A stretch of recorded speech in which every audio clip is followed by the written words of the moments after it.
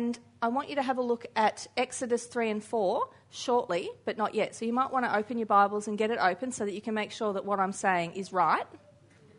But let's have a think about a few different things. Now, I did my own research. I'm just going to not fall off here as I step down. Can everybody see that? Does anybody recognise this painting? It's quite a famous painting. It's hold it higher, they said. It's in the Ballarat Art Gallery, and it's Walter.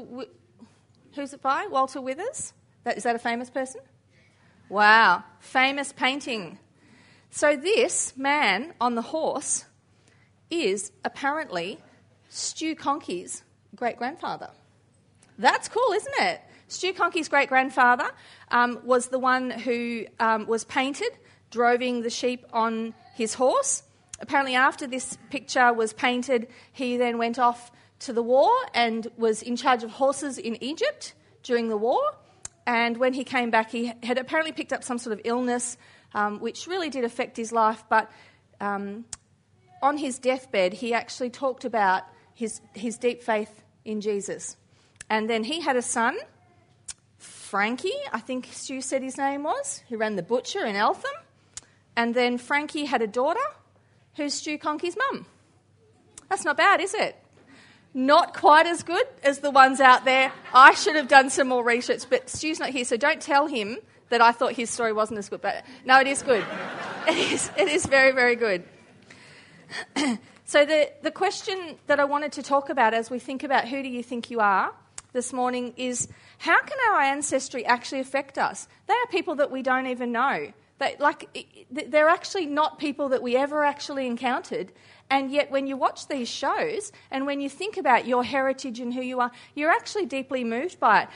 We're moved by, people's historic, their heroic actions, by quirky stories from our past, by the fact that they did something amazing, that we want to kind of sort of have some claim to the amazingness of it and go, I'm a part of that. I actually think the whole idea of belonging to a long heritage is quite exciting and quite tantalising in our lives. I remember the day I actually kind of got that concept. So I was with my family, and my family grew up around Timboon, Warrnambool, down the southwest coast of Victoria, and we were doing the car trip, where I'm wedged in the back at the middle and there's my mum and my grandma and, all the various different people in the car, and we're doing the tour around, and we stop outside the Timboon cheese shop where they sell the Timboon cheese. It's quite famous cheese now, and my nan said, yeah, so that's the house that I grew up in, and there used to be a window on that back wall there, which they've changed now, but there used to be a window, and I sat in that window with my sister Alice, and I turned to my sister one day as we were looking out the window. Young fella walked down the path and knocked on the front door. He was looking for a neighbouring property because it was the army settlement area. And she turned to her sister Alice and said, I'm going to marry that fella one day. She was 11, and she did, and that was my pa, and they were married for 50 years or something like that. And I remember sitting in the car going, I want that to be my heritage. Being adopted, had kind of brought with me this notion of, well, I don't really belong to these people. I don't really belong to this story. But that day, sitting in the car, I went, that's a beautiful love story. I want that to be my story. I want that to be my heritage. I want to own that.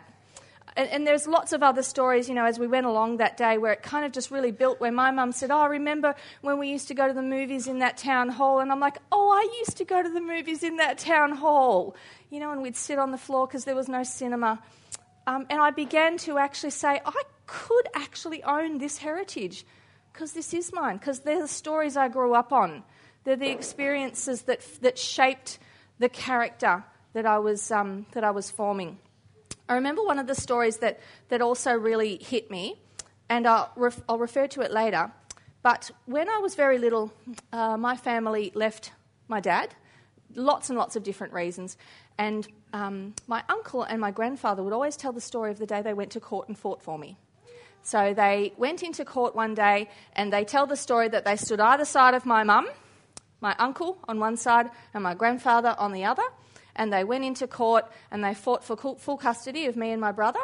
And as they walked back out of that courtroom, my uncle always tells the story that they walked out and he said, "Stop, stop," and they put their arms around my mum and they said, and my uncle said, "Well, they're ours now, aren't they?" And and off they went into the rest of our lives. And I just think of that whole idea of, I don't actually need to have been directly blood related to this heritage, but it is mine. It is absolutely mine to the core of my being. And it shaped a lot of who I am. And it wasn't always great. And some of it is really great. And I want to think a little bit about that whole idea of being shaped. So I wonder if anybody has seen, have I not turned it on? Oh, there we go. Has anybody seen this? Does anybody know where this is? As you walk up the steps to the car park at Eastland, to the town square, this is on one of the walls, and it says, "Without our culture or stories, we are a tree without roots." It's actually, I did some research, it's actually an African proverb, and it talks about that whole, if you don't understand your heritage, if you don't understand where you've come from, and you don't embrace those stories that teach moral codes and things like that, you're like a tree without roots. You're actually going to fall over, or you're going to get blown around, or you're actually going to end up kind of dead and hollow. And I thought that was quite a profound idea for what we want to think about today, is who are you? Who am I? Who are we really? So, let's jump in and have a think about where we're at so far. I'm going to go back, sorry.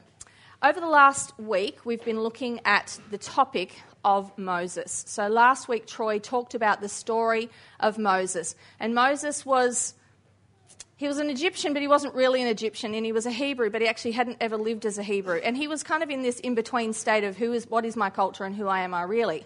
And what was happening with the people of Israel is that they were in slavery under Pharaoh, and he was making them work very, very hard. And there was one point at which Pharaoh said, "Whoa, there is way too many of these Israelite people in my town. I'm going to kind of fix the problem." And so he said, "Every baby boy that's born, I want it drowned in the Nile."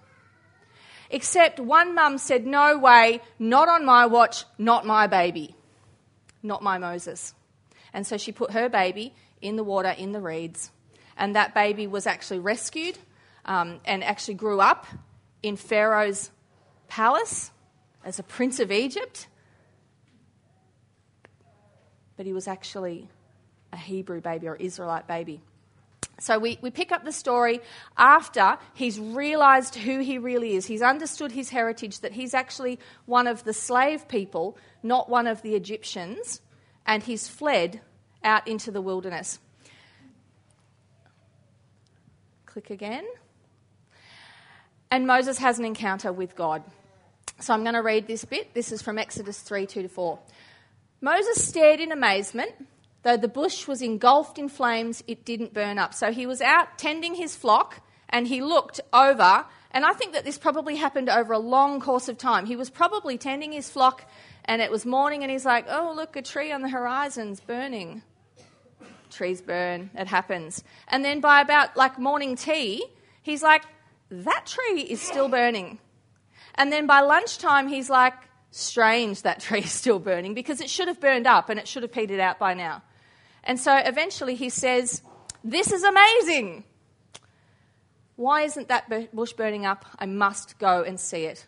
When the Lord saw Moses coming to take a closer look, God called to him from the middle of the bush, "Moses, Moses."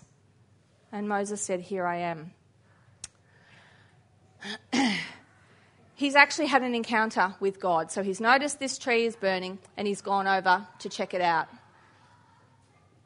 Then God replies, "Do not come any closer," the Lord warned. "Take off your sandals, for you are standing on holy ground. I am the God of your father, the God of Abraham, the God of Isaac, and the God of Jacob." When Moses heard this, he covered his face because he was afraid to look at God. God's telling him who he is. And he says, I'm not just God the creator, I'm God of the ancestors who are going to make a difference in the world. He says, I'm the God of Abraham and Isaac and Jacob. And Abraham, if you go back in the narrative a fair way, Abraham was given a promise by God. He was given a promise that he'll be the father of many nations, and that through his genealogy, through his line, God will do a mighty saving work. So he's saying, I'm the father, I'm the God of Abraham, the God of Isaac, and the God of Jacob. And he actually says it 3 times in these 2 little chapters. That's who he refers to himself as. I am the God of this lineage. I'm the one who made the promise with these people. And he then goes on to say, and I've got a job for you, Moses. He wants Moses to go back and to say to Pharaoh, oh, that was terrible. He wants to go back to Pharaoh and say to Pharaoh, that's it, exactly. In the story, God says to Moses, hey, I want you to go back to Pharaoh and demand that he release the Israelite people from slavery. And this is what happened. But Moses protested, if I go to the people of Israel and tell them the God of your ancestors has sent me to them, they will ask me, what's his name? And what should I tell them? And God replied to Moses, I am who I am. Say this to the people of Israel, I am has sent me to you. God also said to Moses, say this to the people of Israel, Yahweh, which was what they called God, the God of your ancestors, the God of Abraham, the God of Isaac, and the God of Jacob has sent me to him. This is my eternal name, my name to remember for all generations. So he's not saying, I'm the awesome almighty God. He's not saying I'm the fabulous creator God. He's saying I'm the God of these generations through which I'm going to bring a promise, because I made a promise and I'm good for it, and I'm about to do another work in the step of bringing it through to reality.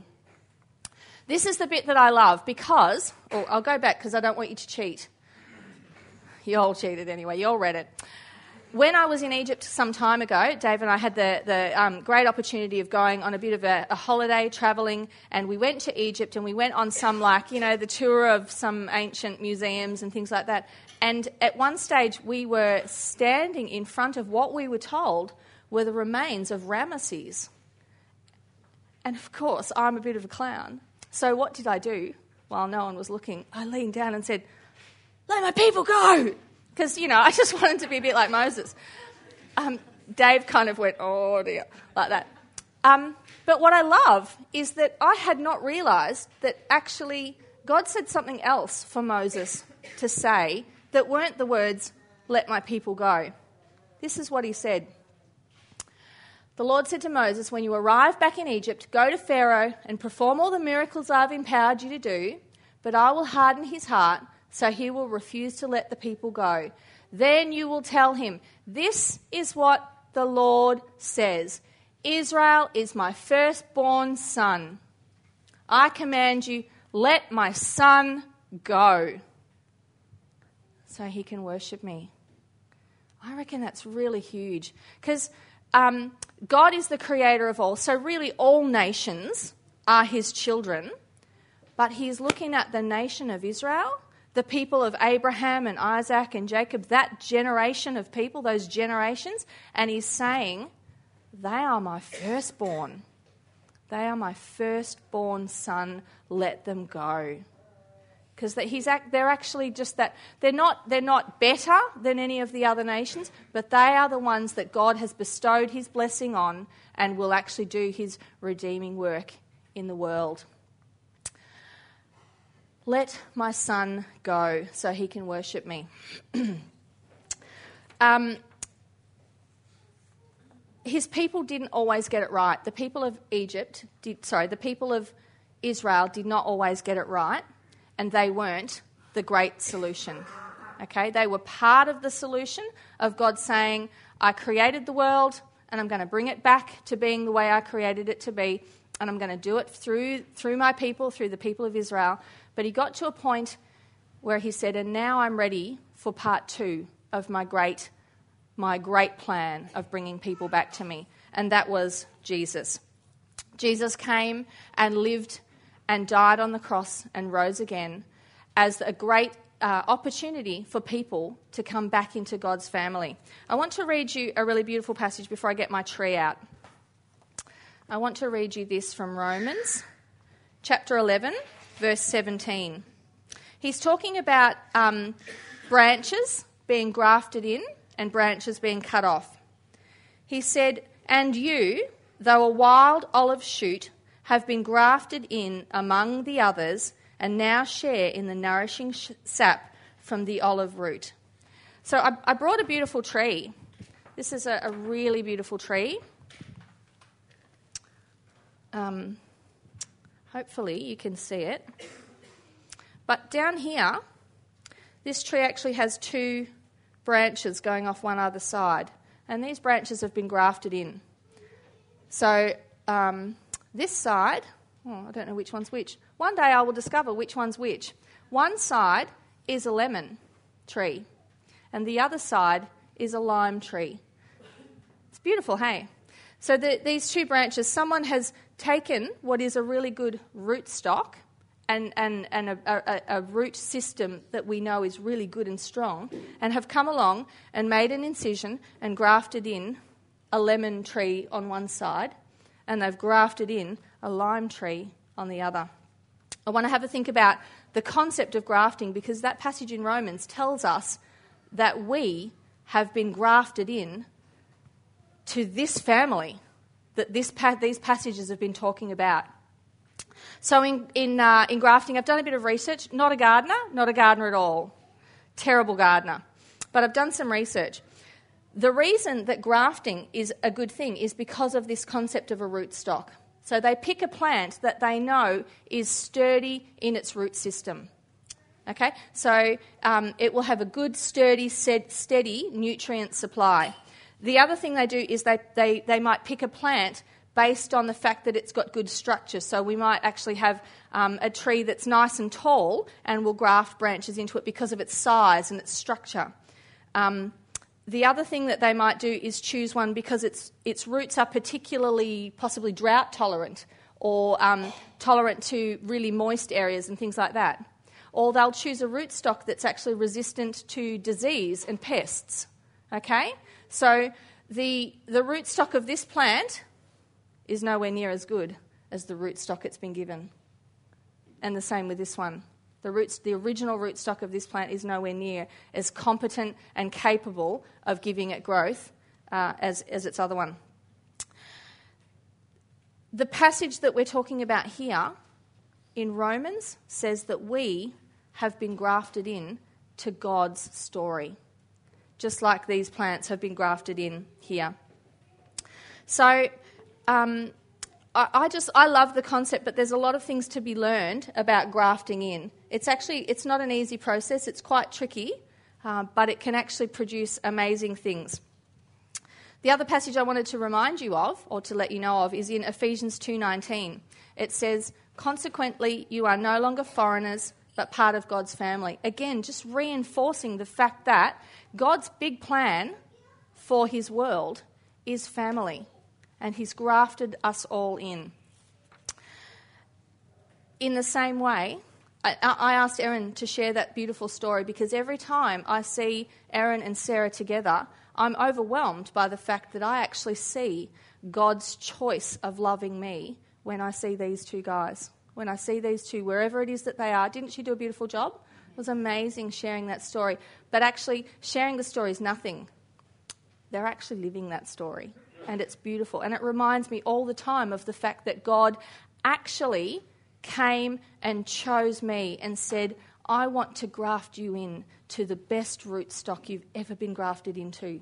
I want to give you the best nutrient supply, the best chance of survival, the strongest structure, the best disease resistance."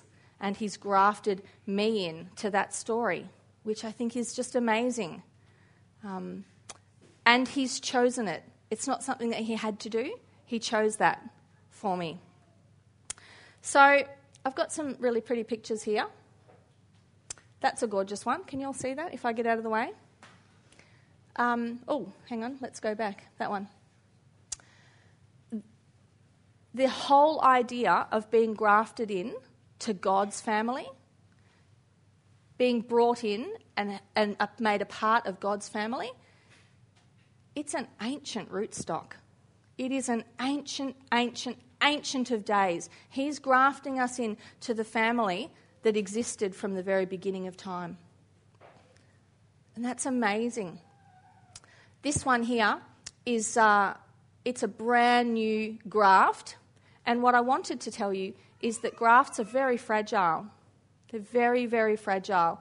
The nutrients that come up from the rootstock and up into the plant, they develop those pathways beautifully, but that the outer graft, that outer connection, it's got a weakness to it, and we have to be very, very careful.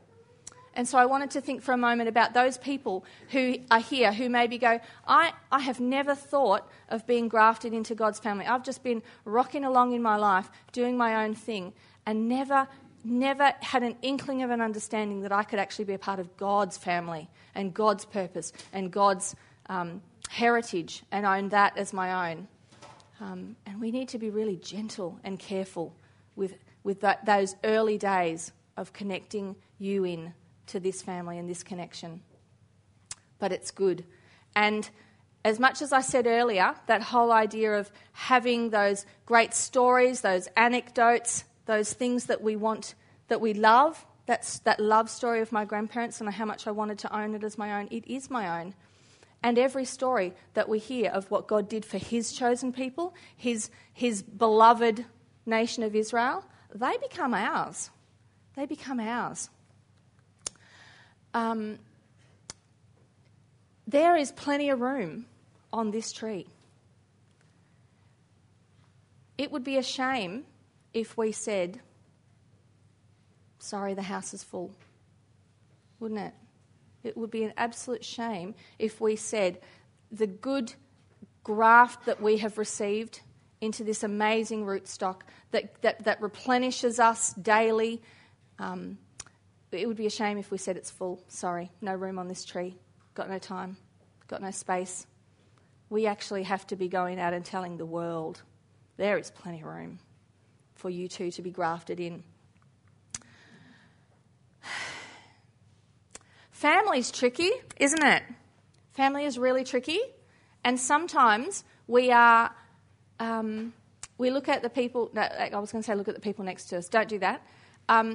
We think about the people who are also grafted beside us, and we go, oh, that's hard work. But family is family. See, now you go. My son came home from school the other week, and somehow he had been talking about stuff, and he came home and he said, Mum, can we get that Ancestry.com? Because I want to look up our ancestors, because one of the kids at school, he says that he looked it up and they've got Linda in their family tree, and I want to know if we're cousins. And I'm like, well, I guess we could do that, you know, we'll look into it, which means no. We'll look into it. We'll look into it. And then I said to him, but why? Why would you want to be cousins with this guy at school? You're friends. You hang out together all the time. And he goes, no, but if we were cousins, we would do Christmas together. They would be at our house all the time. We would hang out all the time. And when we were old, we would still know each other. And I'm like, yeah, that's really important. And that's important for us as a family here, that we are grafted in together, and God is grafted you in next to them, and he actually says, yeah, and you need to be family. And family is hard, but we choose it. We choose to make it work. And of course, we are grafted in so that we might bear fruit. And, you know, there's what does fruit look like for us? It looks like lots of things, but it's a lot about our inner characteristics of how we act, how we respond, the kinds of things that we do, the kind of people we are. And if we are grafted in to the most amazing rootstock, better than any you can ever imagine, then we will produce fruit. If it clicks, there we go. I guess just in thinking about this whole idea, we're spending quite a few weeks thinking about who do you think you are, And it's a question that I think everybody asks at some point. Who am I? What am I here for? What is this all about? Who am I really? Who am I becoming? All of those questions. What I would like for you to remember is the stories that we read about the people of Israel, God's beloved Son, whom he said, let them go because I've got a plan for them and I love them. Those stories are your stories. Yes, you bring your normal stories from your everyday family life and your own heritage, but you bring them in and you put them together with God's stories. And these become our stories. So just because the lemon tree is grafted on to whatever the rootstock is, it doesn't stop it from being a lemon tree. You bring that identity with you, but it gets enhanced when you're grafted into God's tree. I've got a beautiful little video that I want you to watch while I wrap up and while I ask God, what does he want us to do with this? So the band are going to play some music and I just want you to watch and enjoy. It's a beautiful image of us being grafted in to God's family. Do I need to move this so that you guys can see? It's a beautiful image. I'm going to talk to God a little bit about this whole idea of being grafted in while you guys just watch and think on it. And bring your own prayers to God.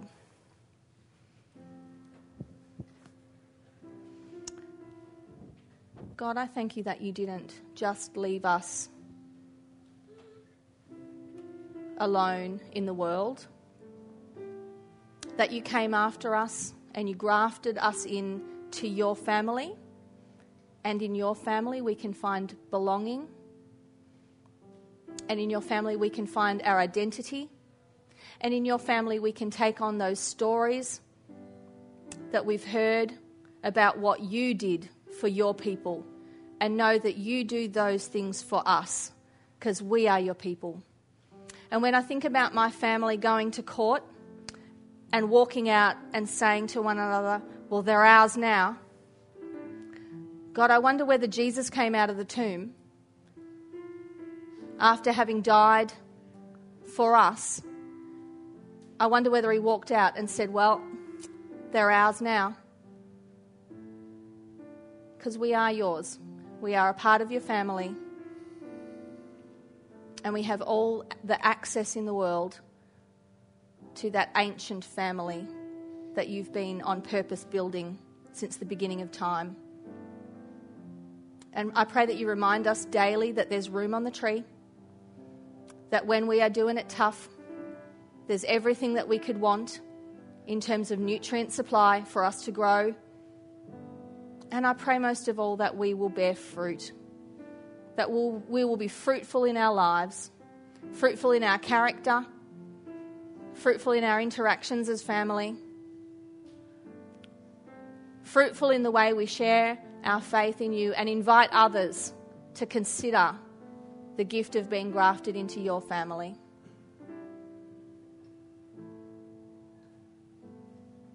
Amen.